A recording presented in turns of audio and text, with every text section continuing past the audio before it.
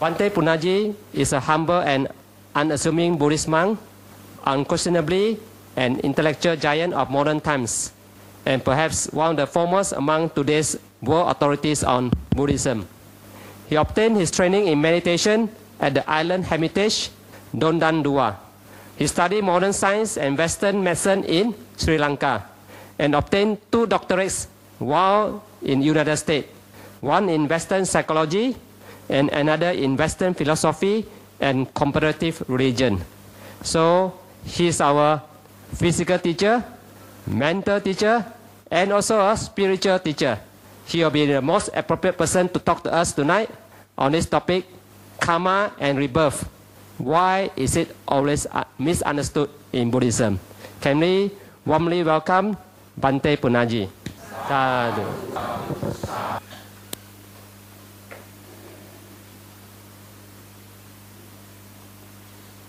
Well, the topic today is about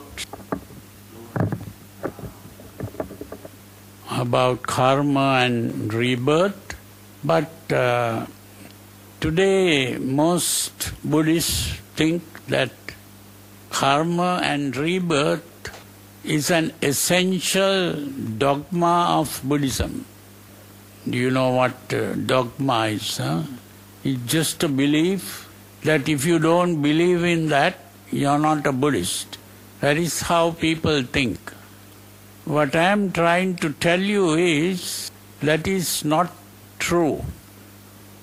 Karma and rebirth is something that was already there when the Buddha was born into the world. So the Buddha did not come to the world to talk about karma and rebirth. He came to talk about something else. That is very important to understand. There is a sutra in what is called the Majjhima Nikaya, today translated as the Middle Length Sayings. It's called the Sabbasava Sutra. And there, just at the beginning of the sutra, the Buddha points out that normal people, they always talk about, say something like this: did I exist in the past? How did I exist in the past? Will I exist in the future? How will I exist in the future? Am I existing now? How am I existing now? These are common questions that people ask. And the Buddha says, if a person begins to think like that, that person will come to the conclusion that there is a self here, or there is no self here, or some other thing about the self, and ultimately that person will never be free of suffering in the world. And then he says, the disciple of the Buddha doesn't think like that. The disciple of the Buddha thinks, what is this thing called suffering? What is the cause of suffering? What is the end of suffering? What is the way to the end of suffering? And if he begins to think in that way, that person will ultimately be able to bring all suffering to an end. You see, that means what the person was thinking about at first was about karma and rebirth. And if we begin to think in terms of karma and rebirth, we will never be able to gain freedom from suffering. This is the important thing that we have to understand. So the main topic of the Buddha was to talk about what is called suffering. What is suffering? We are simply organisms in an environment.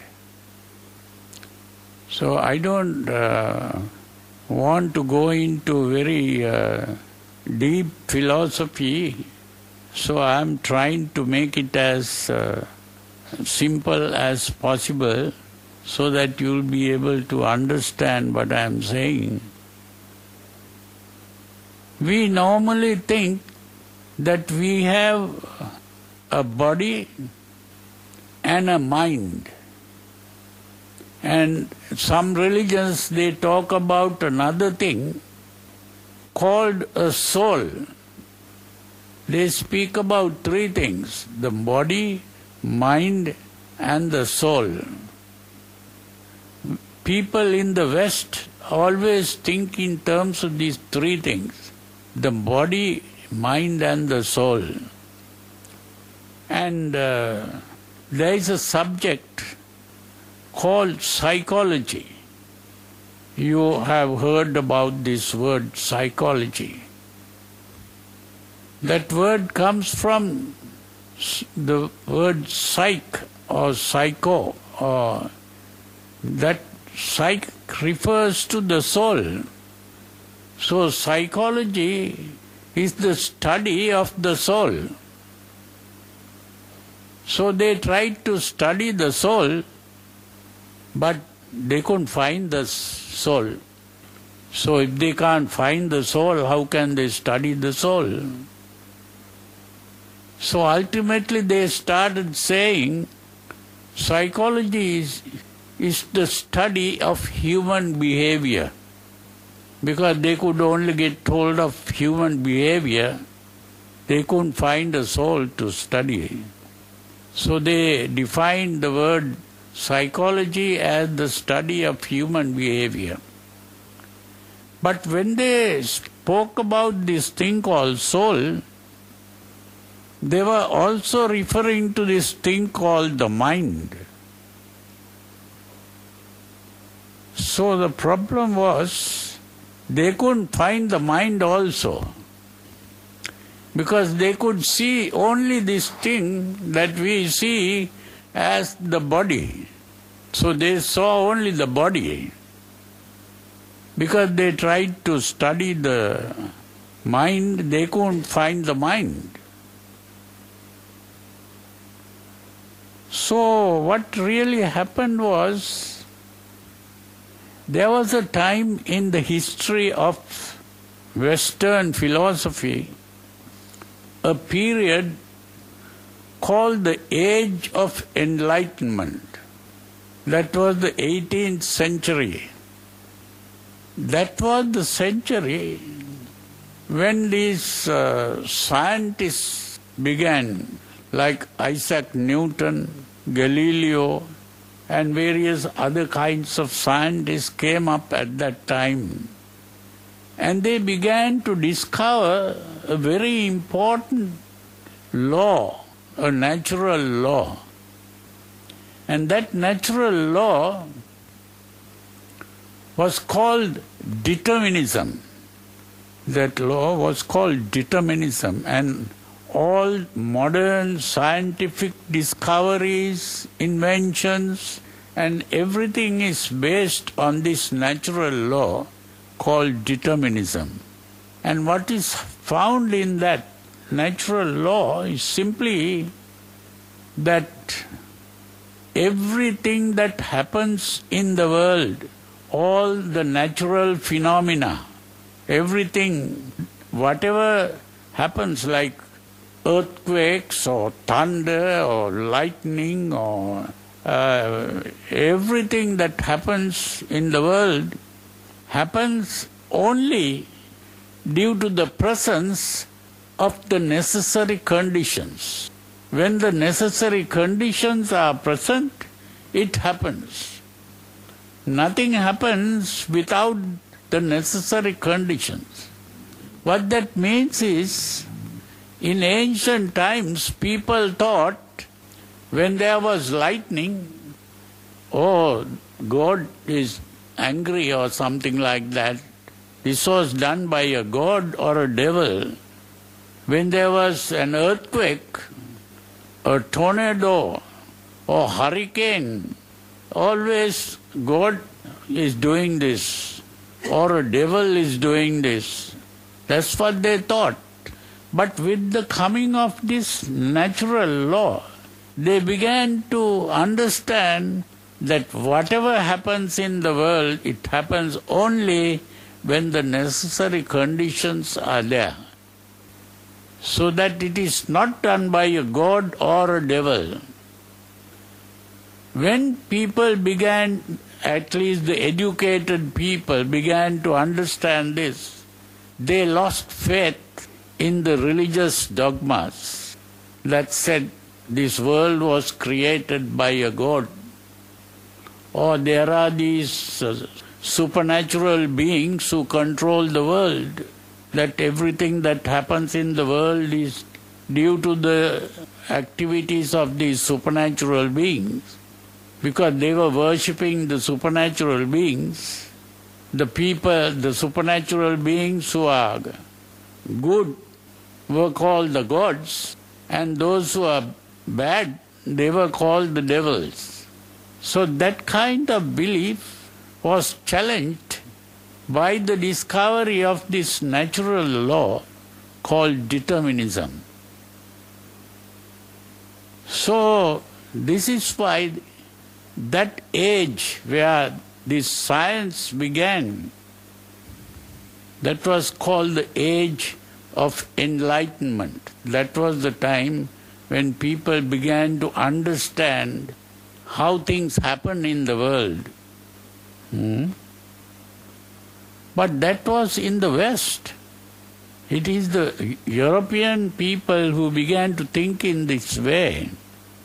But long before that, more than 2,500 years before that, it was the Buddha who brought this same message to the world.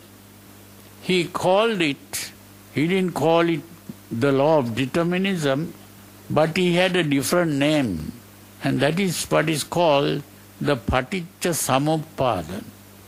Today translated as dependent origination.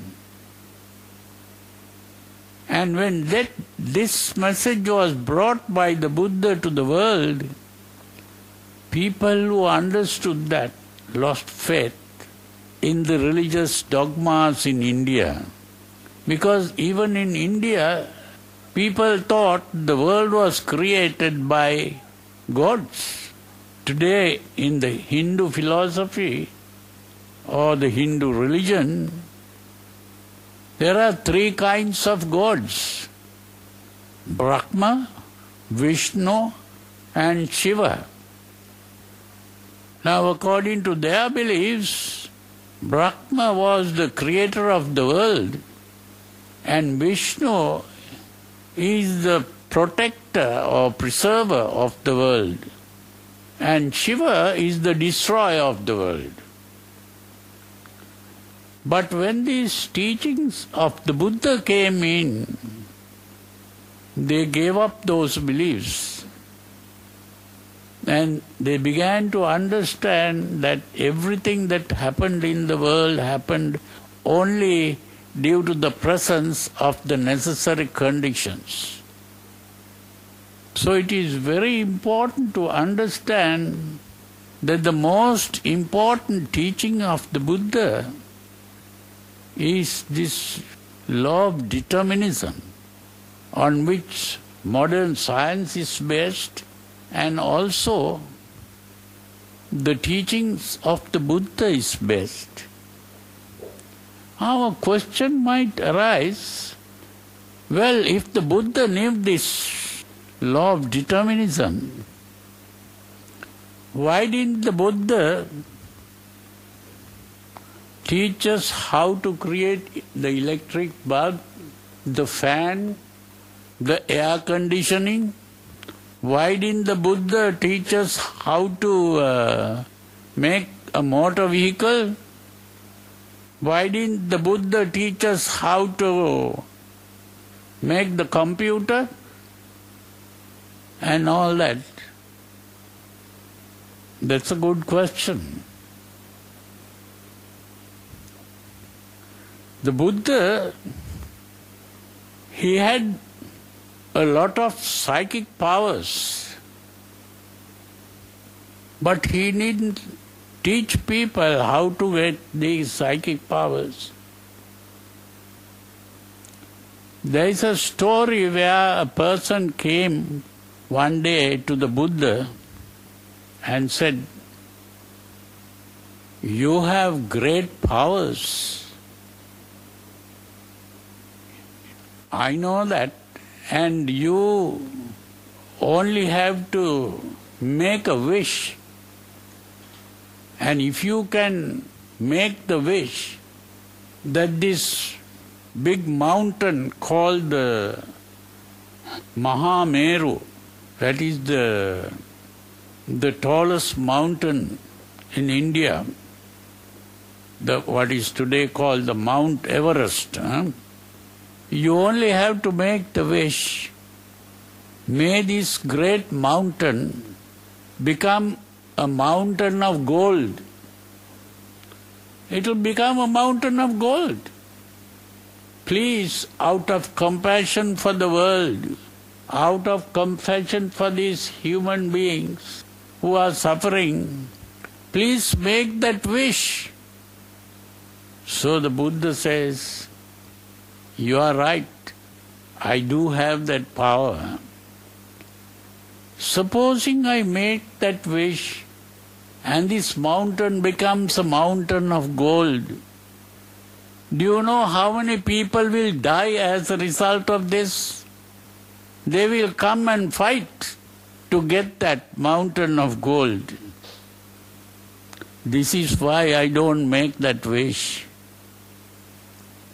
And you may have heard that even in the United States, there was a thing called the gold rush, where somewhere in California, they had gold, and people rushed to get this gold, and so many wars and so many people were killed as a result. You see, what did the Buddha do? You see, every person is having a problem. That is what the Buddha saw. What is that problem? We are all born with a body. And in this body, there are 5 senses: the eye, the ears, the nose, the tongue, and the whole body becomes a sense organ, the sense of touch. And through these 5 senses, we begin to experience 3 kinds of sensations: a pleasant sensation, unpleasant sensation, and a neutral sensation. Pleasant, unpleasant, and neutral. Whether it is the eye, or whether it is the ear, whether it is the nose or tongue, or even the body. We have only these 3 sensations. And what happens when there is a pleasant sensation? A desire arises for the pleasant sensation. When there is an unpleasant sensation, a hatred arises for the unpleasant sensation. Neutral sensation doesn't produce desires and hatreds. It only produces the feeling that there is something, that is all. The problem is, when the desire arises, what happens? We don't always get what we desire. with the hatred arises, we cannot always get rid of what we hate. Then what happens? We become unhappy as a result. All our unhappiness is because we cannot get what we desire, or we cannot get rid of what we hate. That is our problem. We are carried away by emotions. And once we are carried away by emotions, we cannot even stop it. When we become angry, we find it difficult to get rid of the anger. We don't even want to get rid of the anger. What we want to do is to take revenge on some person. When a desire arises, what we want to do is to get what we desire. So we are suffering all the time because we are born with a body and these 5 senses. This is a problem. And what we are trying to do is our whole life is an effort to satisfy these desires and hatreds. That is our whole life. And it is to do this that today people have found a method. That is, at the beginning, it came in the form of exchange. Exchange means you try to get the help of other people. Now the thing is, different people begin to have different abilities. One person may be a good carpenter, can work with wood, and maybe can make a table or a chair or maybe even make a house or whatever, that kind of thing. Another person may be a good planter, can plant seeds and grow trees and grow various things. Or another person may be a good kind of hunter, maybe trying to kill animals and maybe to make them food and various kinds of things. So different people have different abilities. So I may be having one ability, but you may be having another ability. So we begin to exchange. So I can make tables and chairs, you can grow vegetables or things like that, and I can go and tell you, I will make some chairs for you, you give me some vegetables. So it's an exchange. So at first people started trying to exchange, but they found another easy method, because every time I go to get vegetables from another person, they don't need my chairs or tables, so how can I exchange? So they found this thing called money. So money was a medium of exchange. And so today people try to earn money. So that is how, but to get money, you have to give your services to get the money.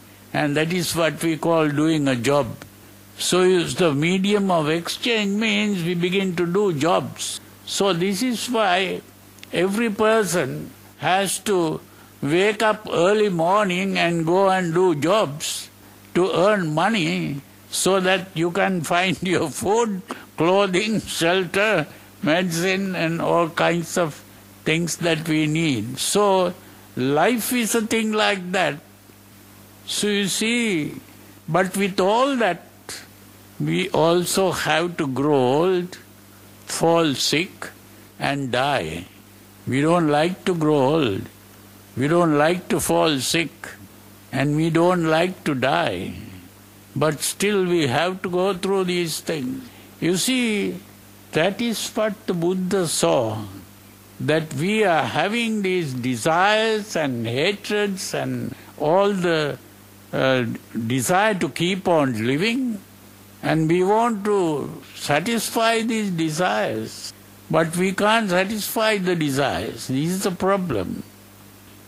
So people thought, the people especially in the West, they made use of this law of determinism. For what purpose? To conquer the world, so that you can satisfy your desires. Using this law of determinism to change the world. By changing the world, you can satisfy your desires. So today you find the world has changed a lot due to all these scientific inventions, technology. All that has means they have made cars and vehicles of all kinds, machines of all kinds. Have people become happy as a result? People are still unhappy. They are still crying. They are still fighting. Crime has never ended. It has become even more fearful, crimes.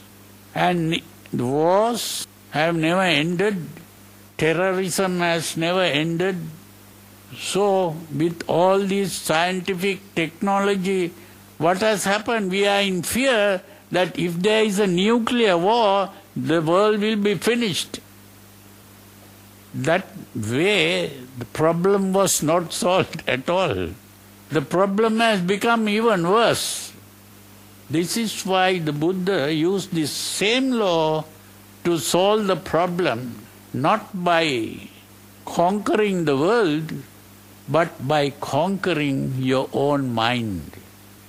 He used this same law of determinism to learn how to change your mind, how to get rid of these emotions. It is by getting rid of the emotions that the problem can be solved, not by trying to satisfy or gratify the emotions. And that is why today people are talking about a thing called meditation. Why do people want to meditate? Meditation is learning how to gain control over the mind. You see, what the Buddha discovered was, when we talk about the mind, there is no such thing as the mind. And that is what the modern psychologists found, you see. You see, the psychologists are now aware of this, but they don't know how to solve the problem. That's the main thing. That we have, the Buddha used 3 words to refer to what we call the mind. Although there is no such thing as a mind, what we call the mind simply is 3 activities of the body.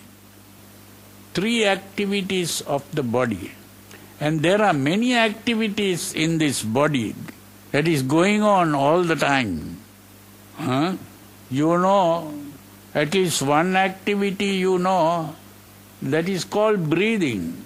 That is an activity that is going on all the time. Whether you are conscious of it or not, you are breathing all the time. That is simply one activity. Another activity that you know about is the heart beating. Till you die, it will keep on beating, you see. And then there are other activities like you take food and the food is digested. So many other activities. It is only when you begin to study these things that you begin to understand how many activities are going on inside this body. You don't even know about it. Whenever there is something wrong in the body, you have to go to the doctor, because the doctor is supposed to know what is going on in that body. You see, So the important thing is there are many activities going on in the body, but what we call the mind are three main activities.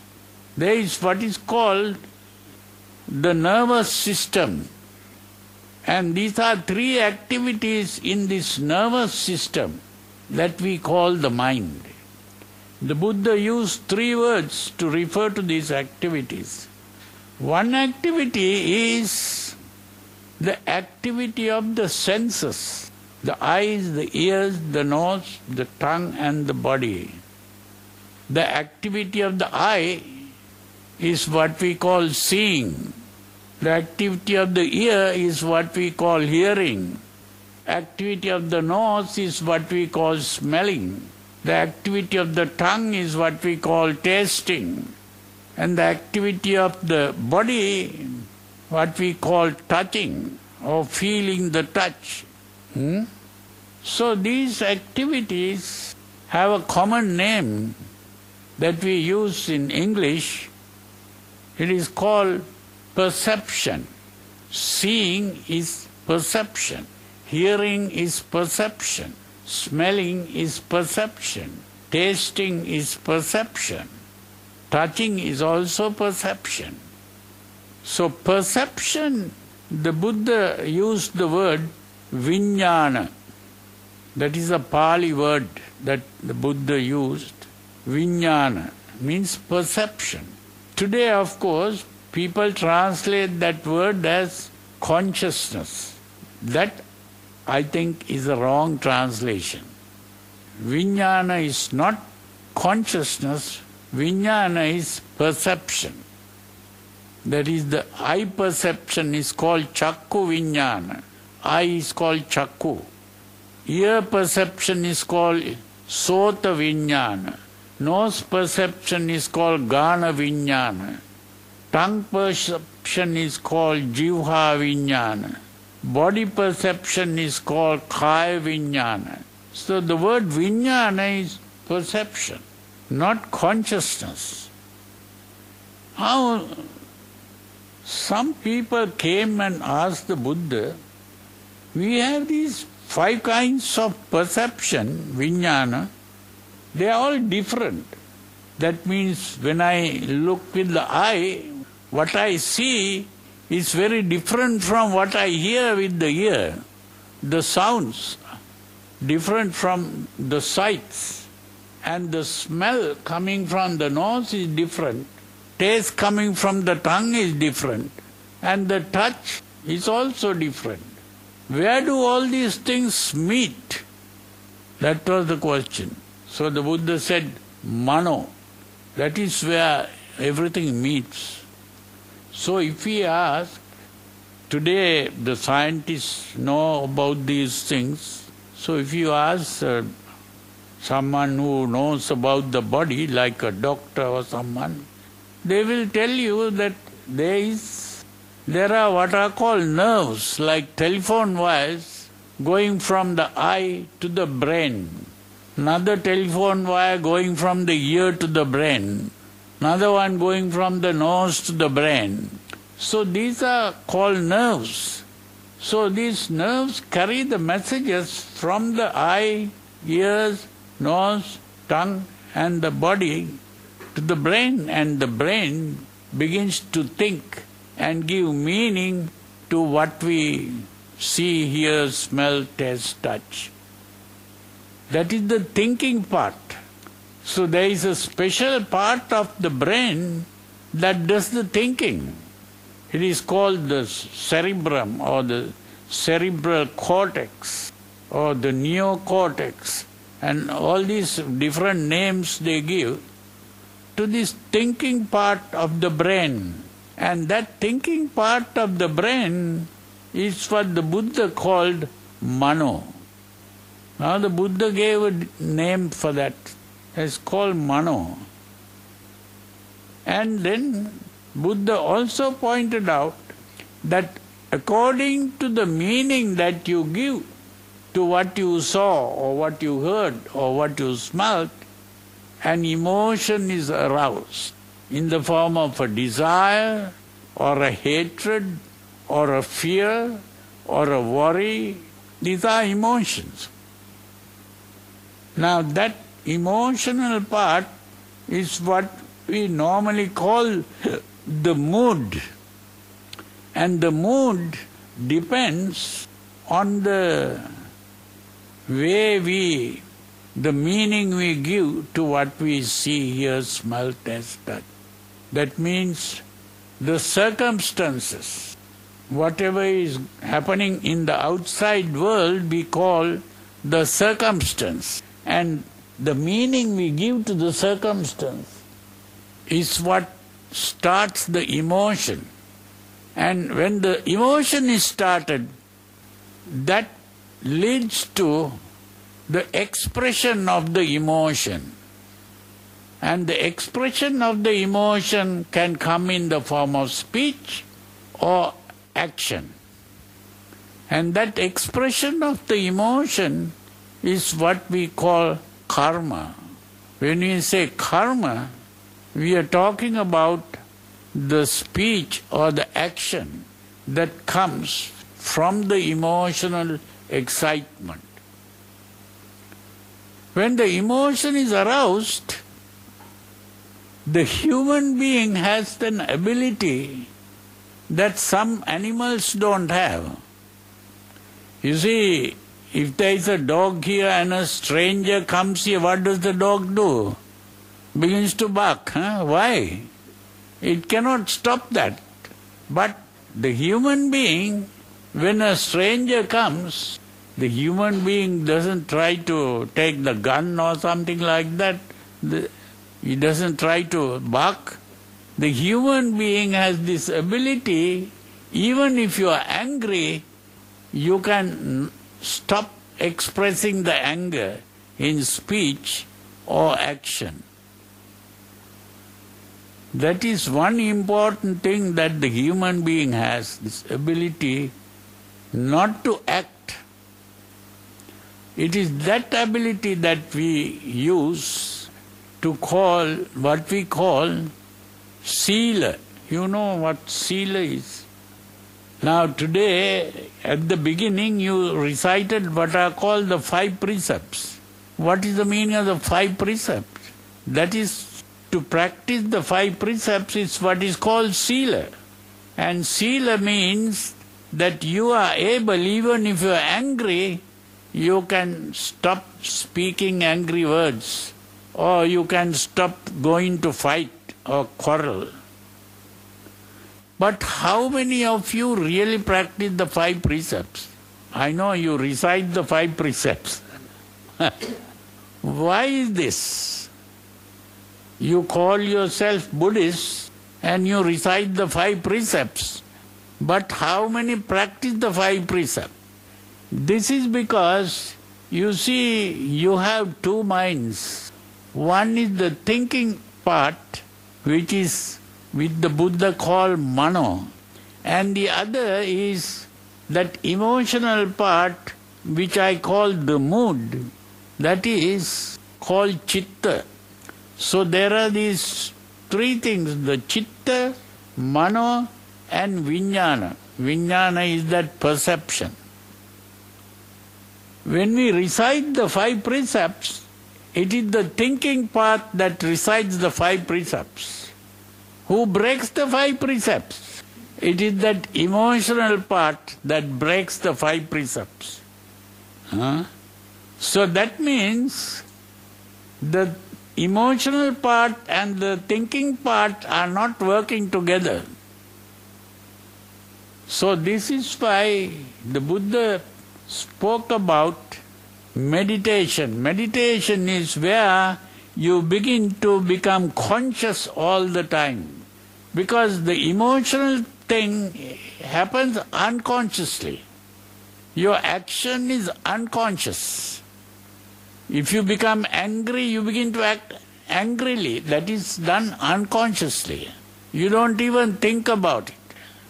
So this is why it is very important to be conscious of every thought you think, every word you speak, and every action you perform. It is only when you are conscious of it that you can stop that action, the wrong behavior. Now, most religions, they talk about not doing the bad things and you should do good. Every religion says that. But Buddhism, the teaching of the Buddha, is the only religion that talks about how to practice that sila. The only way to do it is to be conscious of the thoughts you think and the actions you perform. And that is the meaning of meditation. Some people think meditation is concentrating on a candle flame or concentrating on the breath or something. That is not what meditation is. Meditation is becoming aware of the thoughts you think, to become aware of the words you speak, to become aware of the actions you perform, not to act unconsciously. Most of the time we act unconsciously. We are carried away by habits. From childhood we have cultivated habits and it is just automatically happening. We don't even think about it. So this is why it is so important to be conscious of what we do. And we have this ability to act consciously instead of unconsciously. The animals find it difficult to do that, but the human being is able to do it. But how many human beings do it? This is the problem. So that human ability must be cultivated, and then only there will be peace and happiness in the world. The peace and happiness can be got only by practicing the teachings of the Buddha. This is the important thing to understand. So we don't have to be believing in karma and rebirth. Karma and rebirth, if we practice these things because we are frightened we go to hell or we want to go to heaven, that is like small children. You see, that is not what we have to do. We have to think other people are also harmed. We are harming ourselves as well as other people. Not because we go to heaven or go to hell. That is not the important thing. We must think of our responsibilities, our actions. What are the consequences of our actions? That is the important thing in Buddhism. All other religions talk about God punishing and devils punishing or something. That is not the important thing here. The important thing is your life itself is damaged by being carried away by emotions. And we have to stop this. Then only you will be happy. So to be happy, we have to learn to gain control over the emotions. This is the most important thing. Not to be carried away by emotions. This is what the modern psychologists are aware of now. And so I think we have discussed enough for the day. So if you have any questions to ask, you can ask now and we can talk about it. Any question for Bhante? Any question for Bhante?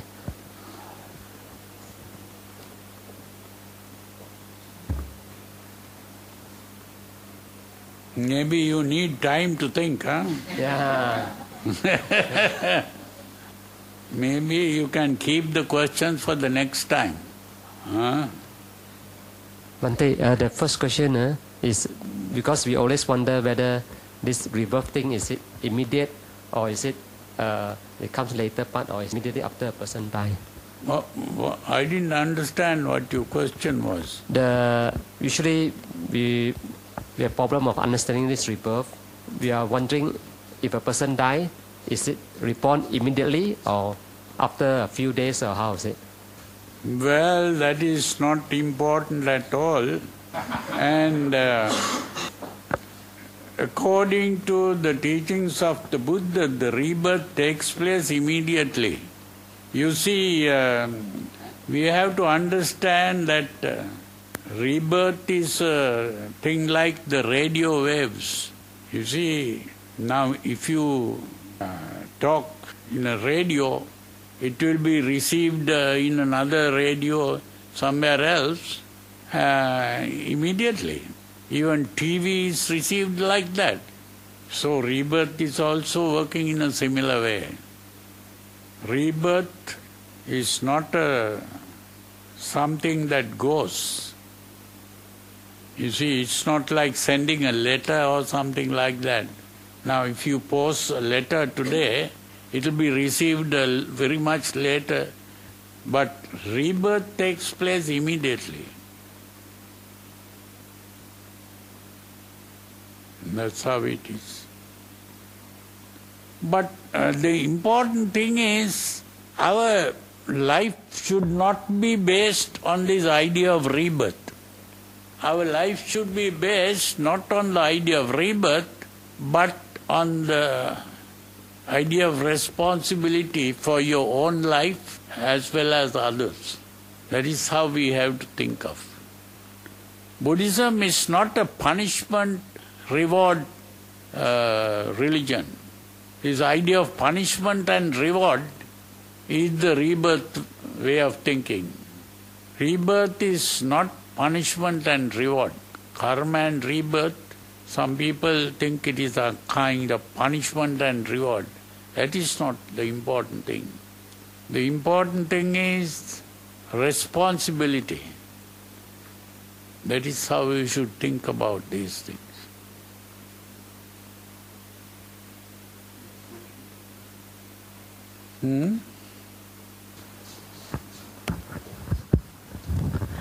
Bhante, if meditation training our mind to look at things neutrally so that we don't have unpleasant or pleasant reaction toward anything? What is the question?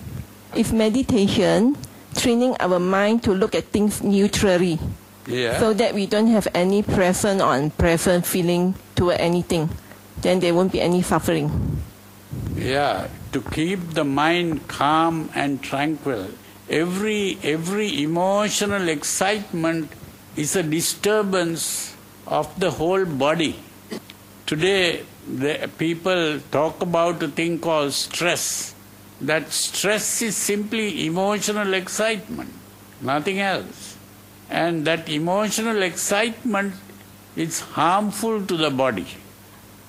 And so it can be harmful to your own body, and it can be harmful to other people also.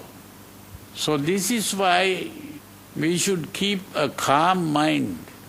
And that calmness of mind is good for your own body, and it can be good for everyone. That's the important thing.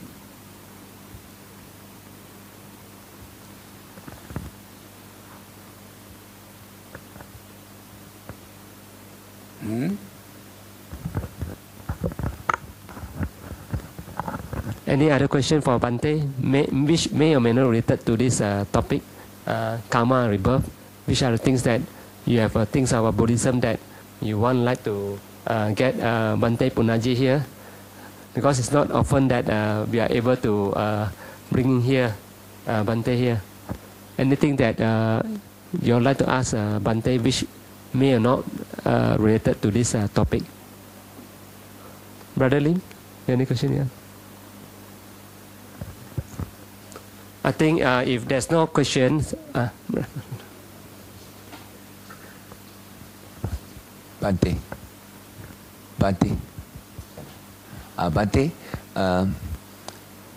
I'm one of the Sunday school teachers.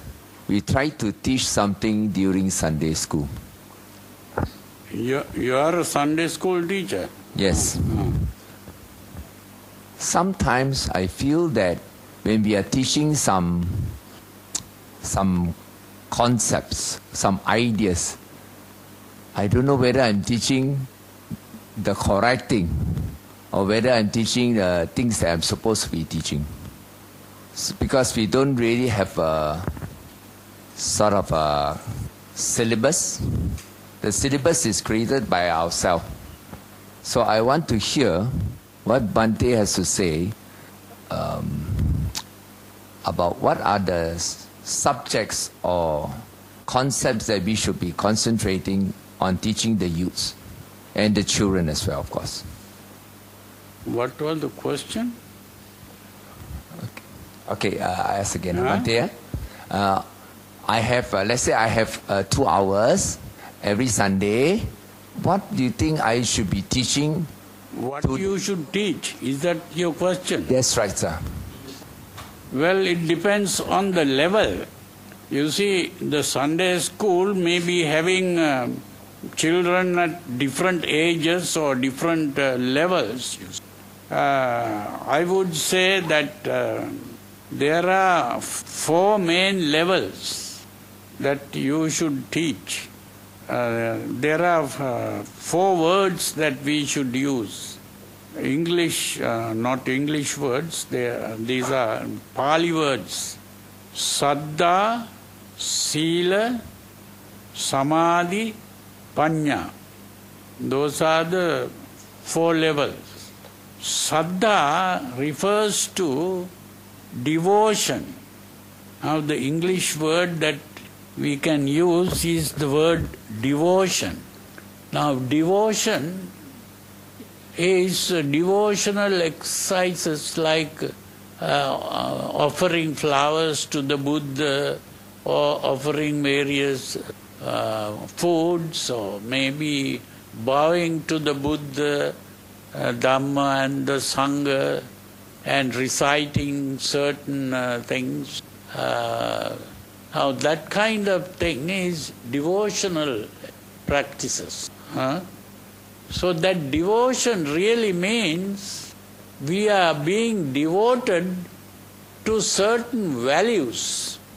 In other words, this is called a sense of values. That children must be taught what are the values of life.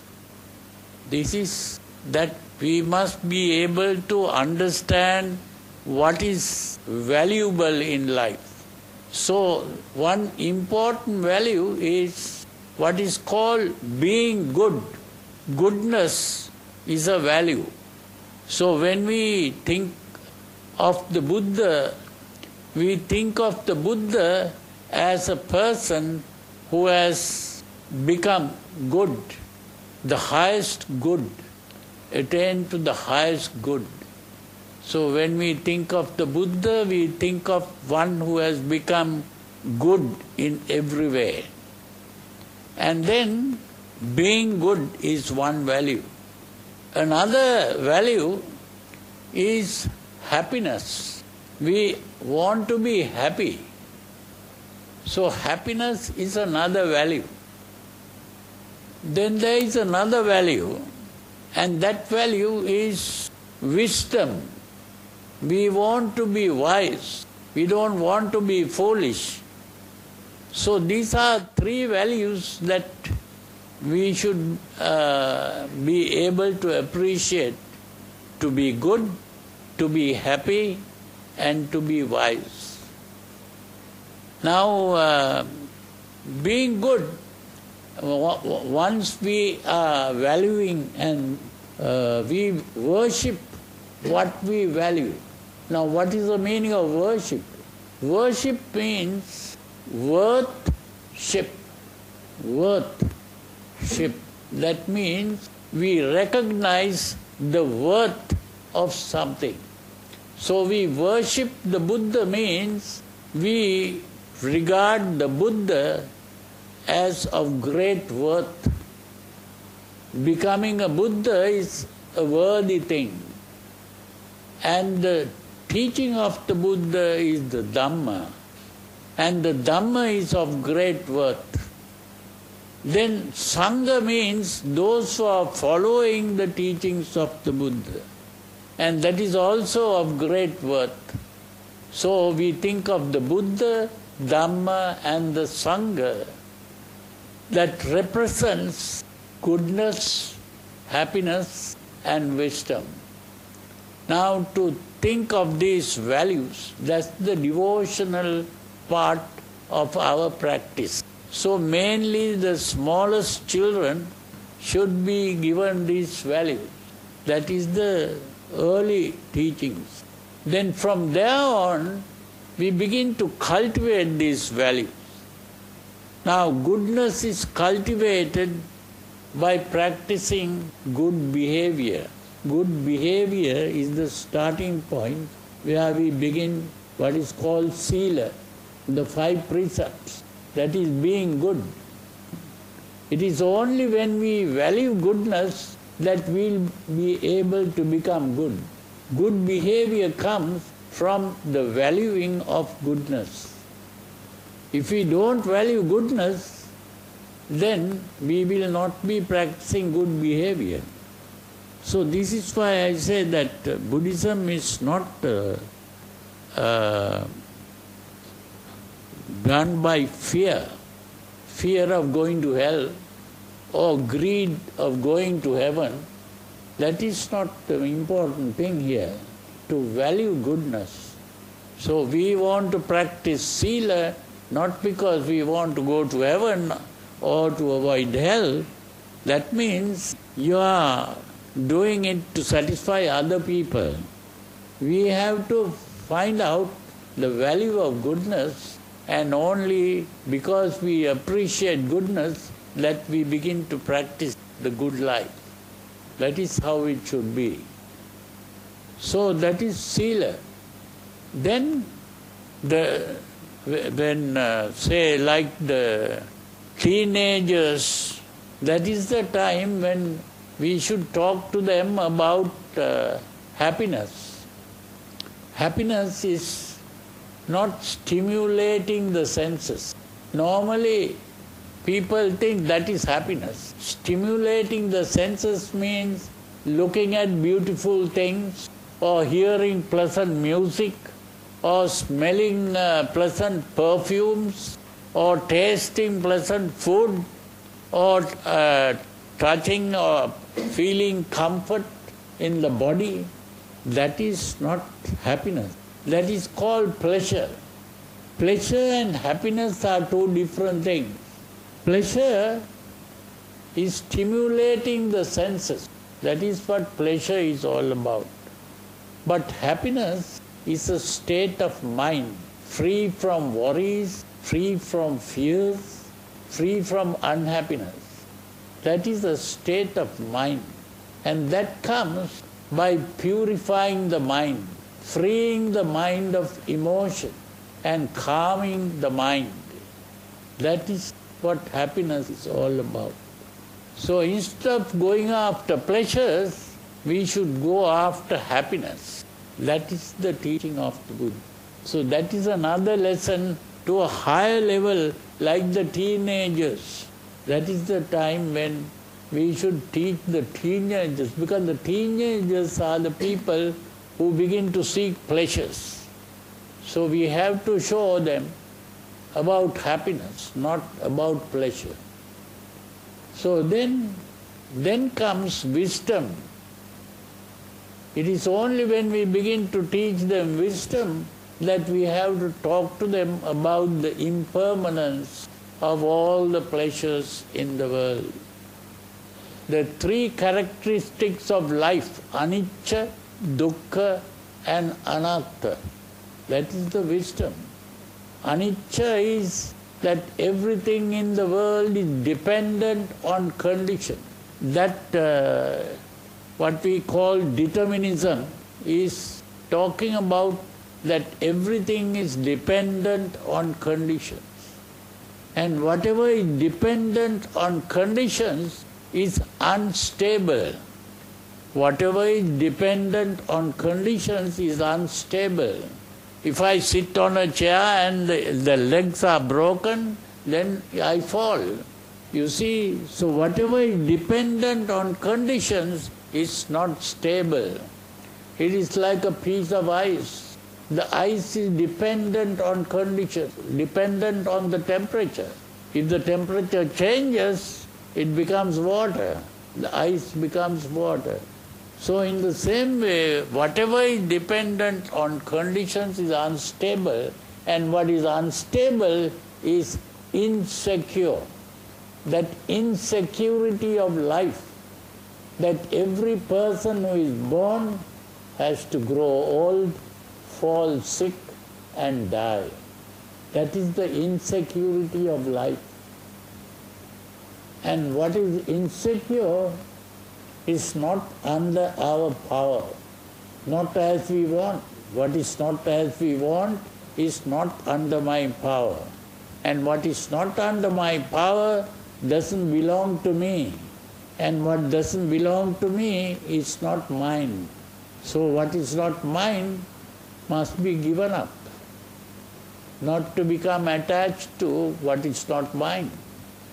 So this body itself, although we think this is my body, this body is not mine because this body is dependent on condition. It begins to grow old, it begins to fall sick, it begins to die. So what is not as I want is not mine. What is not mine is not myself. So this body itself is not mine, not myself. So we have to give up our attachment even to the body. So this is how we give up attachment to everything. So that is the wisdom part of it. Anicca, dukkha and anatta. So that is for the grown-up children who are now going out of the Dhamma school. They should know these things before they go. So those levels, if you can have, you can even have books written with these 3 levels, 4 levels. Saddha, Sila, Samadhi, Panya. That Samadhi refers to the happiness and Panya is the wisdom. So those are the values of life. Those are the things that should be taught to the children.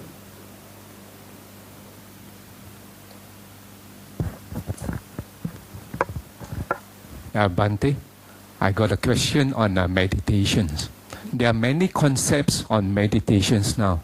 What? And I got a question on meditations. There are many concepts on meditations. Meditation? Yes, yeah. Many concepts on meditations. And it's difficult for a beginner to understand. So what is the easier way for a beginner to understand meditation and to practice it? Well, the beginners, the important thing about meditation is simply what I call selective thinking. Selective thinking means to select the thoughts you think. That means you don't think any thought that comes into the mind. Normally people just think whatever thought that comes into the mind. That is the wrong way. We should learn to choose our thinking. That we should not be thinking bad thoughts, which are emotional thoughts. We should learn to think calming thoughts instead of emotional thoughts. That is the beginning of meditation. Now I have already written 2 books on meditation, small booklets. So if you read those booklets, you will begin to understand what meditation is. And a 3rd book is also coming, but the normal lay followers can mainly practice the first book. This is what is important. The second level is for higher meditators, and third book will be even going beyond that level. So these are 3 levels in meditation. So if you read the first book, that is enough for the normal lay life. Meditation is not trying to concentrate on something. That is all wrong meditation. Meditation is not concentration. Meditation is choosing the thoughts you think. That is the meaning of meditation. You are not thinking any thought that comes into the mind. You must think only the good thoughts, which are calming thoughts, not emotional thoughts. And that has to be done not in a seated position or special posture. Every moment in your life, you should be watching your mind and thinking only good thoughts. So it can be done standing or walking or sitting or lying down or whatever. It's always, every moment it has to be done. Yeah.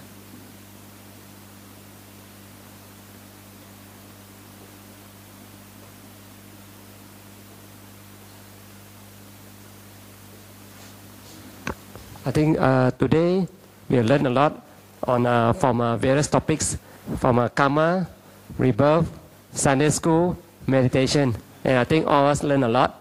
Can we say 3 times sadhu to Bante? Sadhu, sadhu, sadhu. Can we bow 3 times? As a token of appreciation, Sudama would like to give a small token of appreciation to Bante Punaji for his traveling expenses. Sadhu, sadhu, sadhu. Transferring some money. Transferring memories. Bante will do transferring memories. Okay, now we are going to end our discussion, and we have this custom of sharing the merits with all the departed relatives, all devas and all beings. We recite it in this way. Idang me ñātīnaṁ hotu, sukhita hontu ñātayo. Idang me ñātīnaṁ hotu, sukhita hontu ñātayo.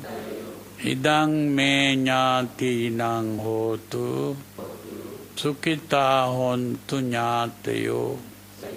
Ettavata ca amhehi, Sambhatang punya sampadang, sabbe deva anumodantu, sabbe bhuta anumodantu, sabbe satta anumodantu, sabba sampatti siddhya. May through the power of all the merits that you have gained, may every one of you be able to gain freedom from all sufferings of samsara and attain the highest and most supreme bliss of nirvana. Say sadhu, sadhu.